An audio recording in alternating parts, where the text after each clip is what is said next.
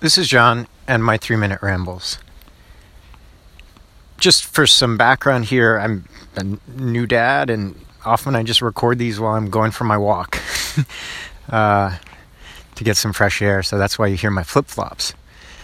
I was talking with a friend about estimation for software projects or initiatives, and I had just come off of listening to a podcast. It's called the Boss Level Podcast.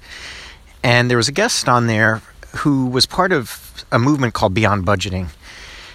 And in that podcast, and I can't pronounce his name, it's like a Northern European name, Bjarni maybe. But he discussed how budgeting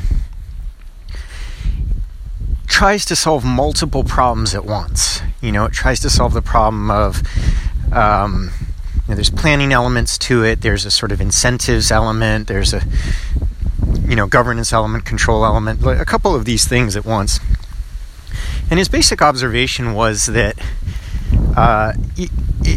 when you have something like that is trying to do multiple jobs, there's an opportunity to split out those particular jobs and solve the problems individually.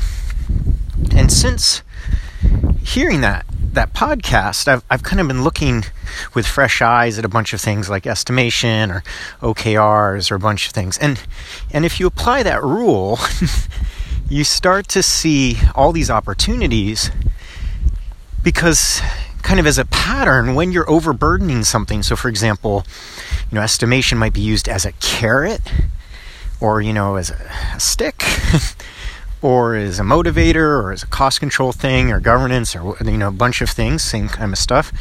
OKRs might be used to motivate people, but also to trigger learning or do various things.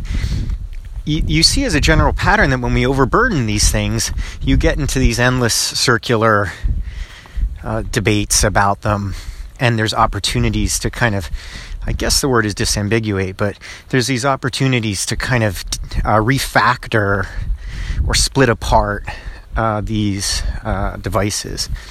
So that's kind of the thought for today is, what are you hiring these various things or tools or whatever to do? And if you're hiring them for multiple jobs, can you split those things out and then call them out individually? So that's the thought for today. Talk to you tomorrow.